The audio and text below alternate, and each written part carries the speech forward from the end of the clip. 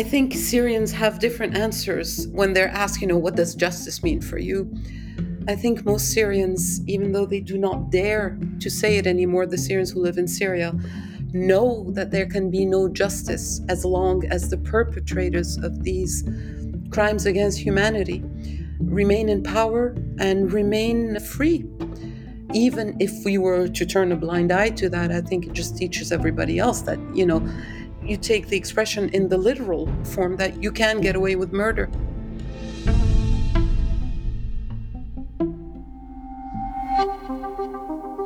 Welcome to the Syria Trials, episode 11, Justice. In this episode, the 11th and final episode of this season of the Syria Trials, I am joined by the presenter of the Arabic series of our podcast, Cristina Cajado.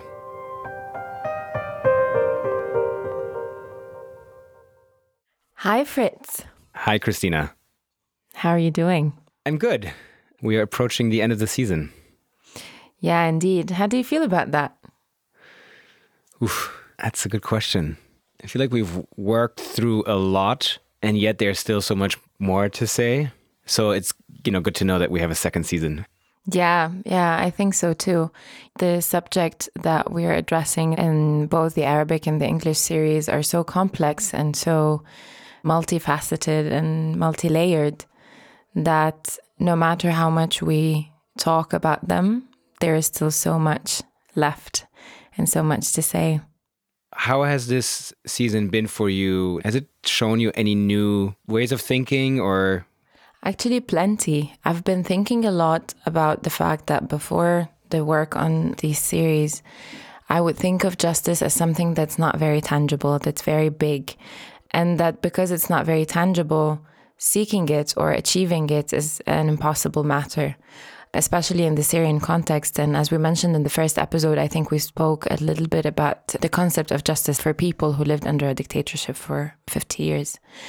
But listening to the witnesses, to the stories, to the testimonies, hearing about the cases that are being worked on at the moment and for the past years, about the efforts of different people who are in different parts of the world, still there, still present, still working hard, connecting also with each other to get the best possible results in the current geopolitical context.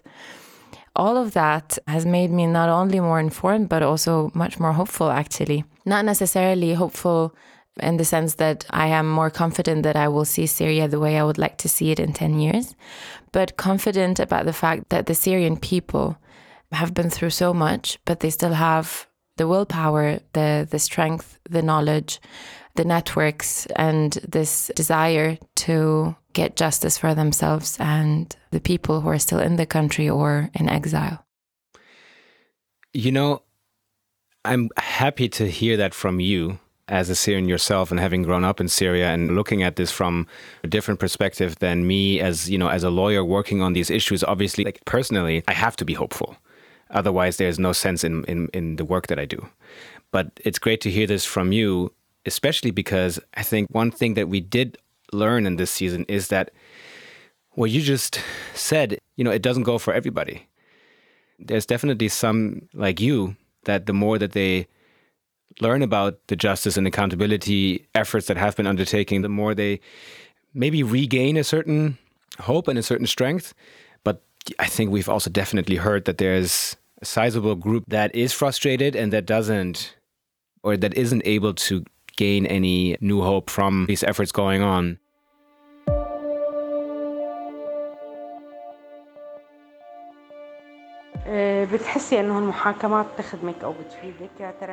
These trials are very important for sure. They help in reaching justice inside and outside Syria and holding the war criminals and those who committed violations against the Syrian people accountable. I believe the trials are beneficial in terms of reaching justice, even for me, someone who lives inside Syria. They help in exposing real criminals or criminals who participated in displacing, killing, kidnapping, detaining, or forcibly disappearing Syrians. The trials in Europe of the criminals who committed massacres against the defenseless Syrian people are not enough. There must be other and more effective ways and methods to affect the regime and the criminals in general. There is no life without justice. But in real life, justice is absent because some criminals are being punished and others remain free.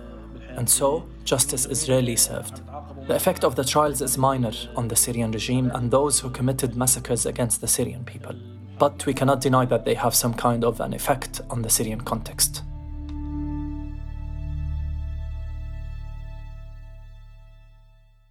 In 2023, between this season and next season, we'll probably see a regime-related case going to trial in the Netherlands against a former member of the Liwa al-Quds brigade that did a lot of the dirty work for Assad's regime. We will likely see a really significant case going to trial in France against Jamil Hassan and Ali Mamlouk. And that will be, if it happens in 2023 before season 2, which is possible, it will be a trial in absentia without the accused being there, which will open a whole new kind of discussion. This will be the first time that very high, significant individuals from the regime will stand trial without being there in person, but being on trial with all the evidence being presented in public in Paris, I assume. You know, it's going to be a big one.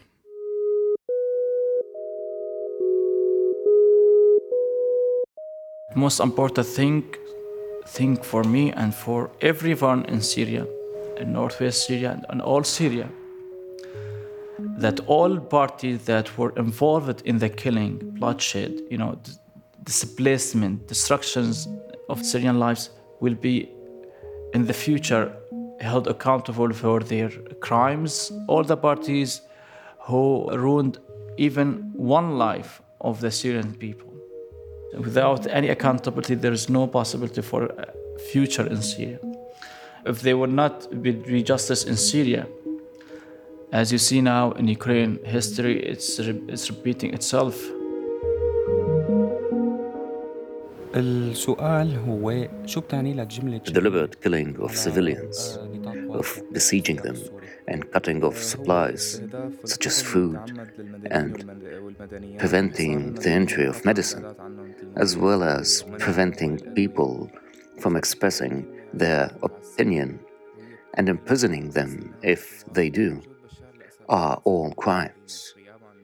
But equally, the existence of Bashar al-Assad and not prosecuting him in the international courts is a crime in itself. The countries in which these cases are currently taking place are countries that, may have wanted maybe Bashar al-Assad to leave, but they're not acting to enable that form of political transition that would actually enable a broader form and a more meaningful form of justice for people. And so it's a bit of, you give a little bit so that people feel like there's something that's happening, something that's going the right direction, but in practice, does it actually change anything? And that's very personal, but in terms of enabling justice and accountability at a larger sense, we're very, very, very far from it. And we're talking about countries who are somehow normalizing relationships with Syria on the side or discussing refugee return. You're discussing these horrendous crimes in court. You have a structured investigation into all of the torture facilities of the Syrian regime, and yet you believe that you can safely send refugees back? I mean, I'm amazed. I have no word for that. This made me think now of a question, all these efforts of criminal justice, do you think they directly affect the regime somehow from a legal perspective? And if yes, how? Because this aspect is hard to see sometimes. People say, yeah, cool, it gives me a sense of justice maybe on a personal level, but the regime is still there, and that's where the frustration comes in. So can you maybe comment on that a little bit? I mean, of course, they do realize in Damascus that these trials are going on and that more of those will happen. I don't know, but I assume that they're well informed about it. Assad himself has commented on the Koblenz trial I think one or two times, in interviews and kind of, shoved it to the side and as unimportant and just repeating that there is no such thing as torture in Syria. And even from a legal perspective, I guess they know that this is, building a legal record against them, against the regime. And then the court decisions that are coming out now are also all looking at each other in the Frankfurt court and in the Berlin court, what they will be doing in the court in the Netherlands next year and in Paris. And in other places where cases will go to trial, of course, they will look back at Koblenz and the other decisions that have already been handed down. They may not be direct legal precedents, as in that they can, legally rely on those as additional evidence for a conviction. But it is absolutely contextual information that they will be aware of and look at. And eventually, 100%, when Assad and his top officials will stand trial. And I say when because I believe that will happen in the next 10 years. Whatever court or tribunal will see that trial, they will look back at these judgments in Koblenz in 21 and 22 and see those and recognize those as the first ones that officially determined that this regime, when they violently suppressed the peaceful revolution, committed crimes against humanity. Absolutely. You sound very confident when you say that Assad will go to trial. And for a lot of people, this sounds very unrealistic because they would say that he and his family and the people around him are still in power. Syria is destroyed economically, politically, socially. The sense of justice is very absent. The prospects are very dark. And you say he's going to go to court. Do we have any historical cases or examples in which a dictator, for example, or a war criminal in certain stages was maybe even part of international negotiations, and then we saw them put on trial? Do you have something to base your hope on? Yeah, I think that is why I say it so confidently. The historical comparison that I like to sort of study is the one with the former leaders in the former Yugoslavian republics, especially in Serbia, the Bosnian Serbian leader Karadzic and the Serbian leader Milosevic at the time in the 90s. I mean, they were basically taking part in political negotiations as the war was still raging. When the massacre, for example, in Srebrenica was happening, when the peace agreement in Dayton was signed, and the years after, they were participating in these political processes. They were attending international summits. People were talking to them, accepting them for the time being as their equals, which gave them a certain confidence in thinking, oh, we're back. But history teaches us that political transitions can happen in funny ways, can happen in sudden ways. And all of a sudden, Milosevic was arrested, basically by his own people, and extradited to The Hague, right? And stood trial. And unfortunately, he died before the judgment came out. But same goes for Karadzic. I mean, that guy had to basically go into hiding for, more than 10 years, only to be eventually arrested and also extradited to stand trial. Now, that was, 25 years after the massacre in Srebrenica? I think the fact that we are seeing this political process going into a direction where Assad is successfully, to a certain extent, normalizing this regime and participating again in international affairs does not mean that the justice efforts will be muted and won't continue to pursue the goal of eventually holding this guy accountable.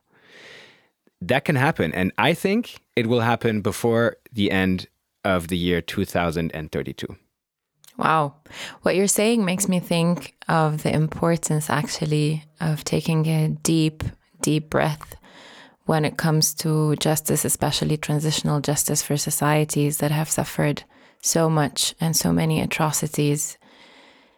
And to not expect that singular cases by themselves will do much, but that if there is a strategy and if there is collective efforts and if there is a logic in that strategy and collective effort, things can go somewhere.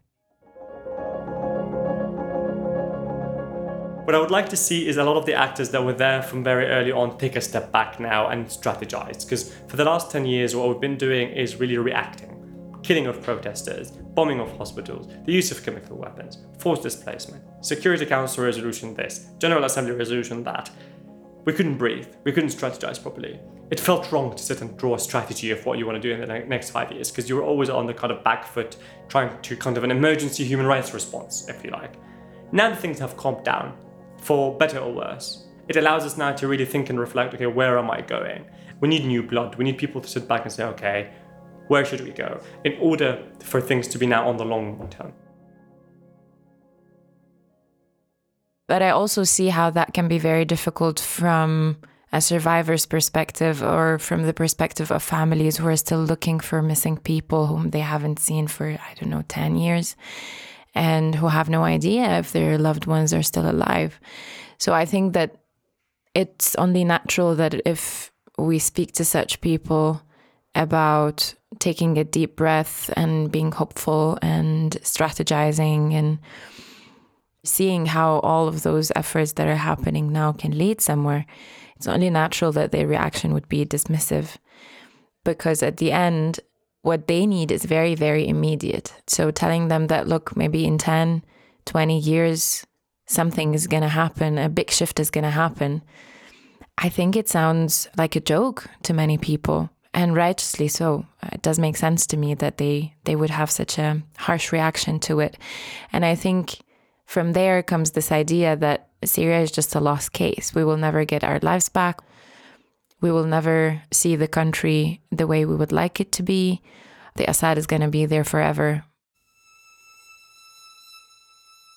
What I see is a widespread acceptance of the continued injustice and lack of any form of transitional justice for the regime's crimes. And that's kind of dangerous, because these low expectations also means that people become cynical, or they become lazy, or they don't want to pursue it anymore. Or, for example, when pro-regime militiaman is arrested, for example, in Europe, then also a lot of potential witnesses are thinking, what good would it do if I go and give my testimony? Nothing good is going to come out of this anyway. He's still sitting in his palace in Damascus, and what is my tiny little experience going to contribute to justice? And that cynicism is very difficult, and I think that's a profound long-term impact that the regime's violence has made in Syrian society. And that's going to be very difficult to break through, I think. Also because, really large, lofty ambitions of tribunals in The Hague and the ICC have, of course, fallen flat. So for a lot of Syrians, they basically have accepted this, of course, grudgingly, and they've moved on, and they've forgotten about any form of justice. How effective is what we're actually doing? And I don't know that we have an answer to that. It's an important question to ask yourself when this is what you're doing, in part because, criminal proceedings target only individuals. Does the political system at the national or international level actually allow you to pursue the cases that you would like to see being pursued? Does this actually entail any form of social change? And at least on my side, I have doubts, about all of these. It's not like I have an answer. I wouldn't put a time frame on things. When we speak with a lot of countries and they're like, oh, but how long would this take? How long would that take? And it's like, it depends what you want to get out of it. If convictions is what you're after, yes, they take a long time. But the moment you're issuing a statement that you're starting a case or holding X to account, you're already achieving it. So with some of the initiatives I'm working on, and they're like, what's your time frame for this? This takes 10 to 15 years. I was like, no, it takes tomorrow. If the eventual goal is to hold Assad and his top officials accountable, and that still takes 10 or 20 years, that is unacceptable. That should have been the case already. But I do believe that that is realistic. And what happens between now and then, there's a whole space that can and will be filled with small steps and efforts that hopefully will satisfy some of these survivors and families. If we look at what the opportunities in that are or might be, then I think that if states and international organizations start talking again with Assad in a different way, there might be space to ensure that the justice file, with this whole dossier of court decisions that are coming out now, will have a place on that table, and that these states will be able to say, okay, we're hearing that you want to rebuild your country and you want to rebuild your relationships. Let's talk about it. But here is the justice file. And that's not going anywhere because the courts have spoken. Now, if you want A, B, or C, you're going to have to be straight with the families. You're going to have to release political prisoners, and you're going to have to make real steps that show that it's not one-dimensional. We're not going to just do whatever you want. You're going to have to do something back if you want to have a seat at this table.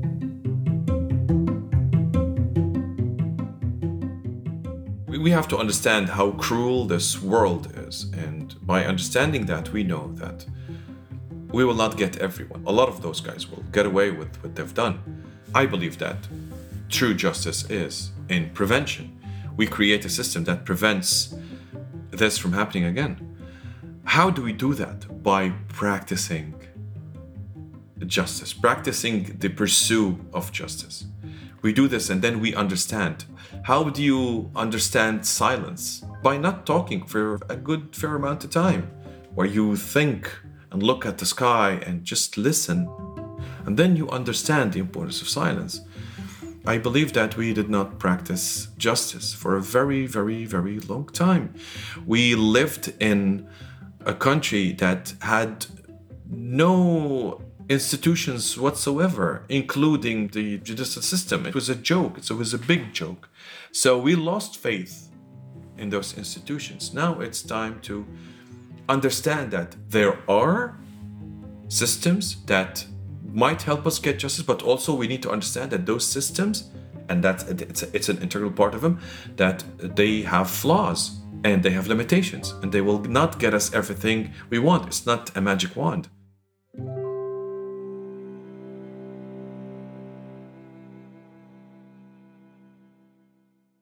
This concept that comes back time and again also in my work in international criminal justice, which is so-called transitional justice. And everybody always uses that concept, that term. But, my question is, what does it actually mean, right? If you had to even define it for yourself, what does it actually mean to you?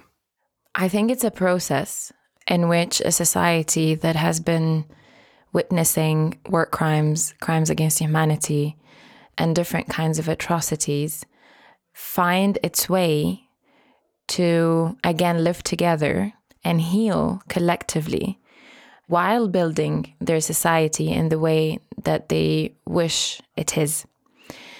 And I think in this definition, there are so many complex aspects. What kind of society Syrians want? Do we have this vision or idea? Do we agree on this vision? How can such a process happen while the regime is in power? Do we wait for it to stand trial in 10 years, as you said, and then we sit and talk about how we want to move on? If we do not wait, is it possible for a large part of the society to move on with it? Like sort of start a parallel process where there's the legal system doing its work and the court cases happening, the trials, and then in parallel a process of healing and rebuilding happens. I have no idea really. And I think these are very big questions. To be very honest, what we have achieved, it's very important, but it's very limited. We know it's not justice. It's like, maybe the first step on this way. I think the real justice for the Syrian, it's at least to see a real political will international to push for a real political solution, a real change to democracy. And then from there, maybe justice will be achieved step by step in our country, in Syria, when we are all there. I only have doubts that criminal justice alone, and especially under universal jurisdiction, is a complete form of justice, because it isn't. It's a partial, incomplete form of justice, that it is the justice that we have access to today, and it's the one through which we're trying to facilitate very, very small changes in the legal space and in the social space. Another point is that there is no particular solution to what's happening in Syria. It has been happening since more than 10 years now, and there is no one solution. So if I would say how I would perceive the matter. It's just the different efforts that people are doing in their different places. All of them collectively can actually come up with something that at this particular moment, because again, we're working on cases that have atrocities that have happened 7 years, 8 years ago, but there are current injustices that are happening against people. There are people who are trying to provide humanitarian aid. There are people who are trying to support refugees in the countries of residence where they are. There are people trying to support families. There are people trying to work on education. That all matters, and that's all a part of the solution. So if legal remedies is a part of it as well, but it's not the only answer. It's not the solution. It's one of many.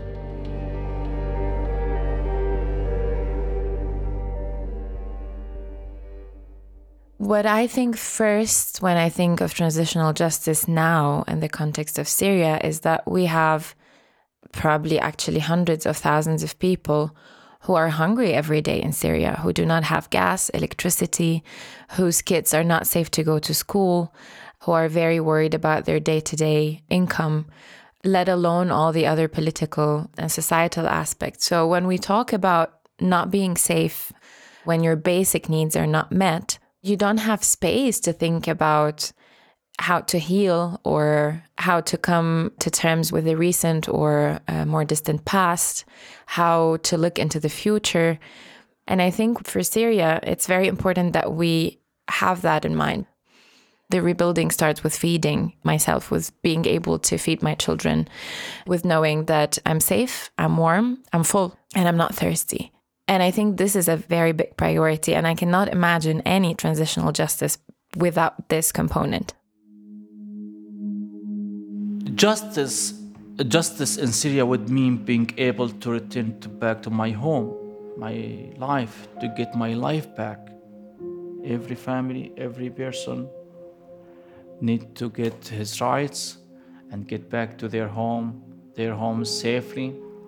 My home, for me to get back to Aleppo, to see my neighborhood, to see my neighbors, to get my life back without any threat, without fearing the police, without fearing anyone, any official from the government, to get those who are disappeared in the prisons, to see them again alive, and then, or those who were killed to know their destiny.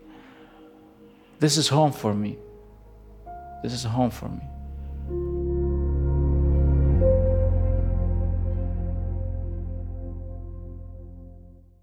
I hear a lot of people say that I want my life back, be it my life in Syria or the way I lived in Syria, my land, my house. And I think, although it's a very painful thought to have, but I think that as long as we cling to how our lives were back in Syria years ago, and we say that unless I get them back, I will not be able to live my life fully, be able to be fulfilled in my life or get a sense of justice.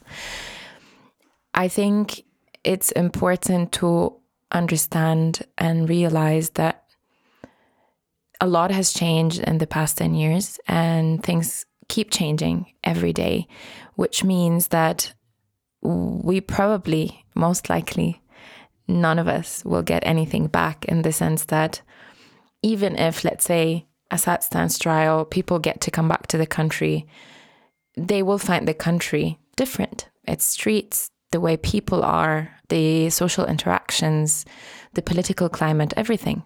Because the history of these years cannot just be erased and we say, okay, now we start from where we left things.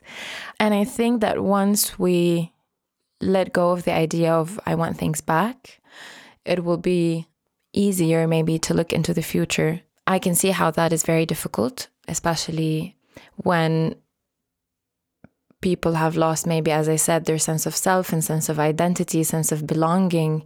So obviously you want to go back to what made you feel you, to what made you belong somewhere. But I think we just need to reimagine our sense of self and the ways we belong in different places, including Syria.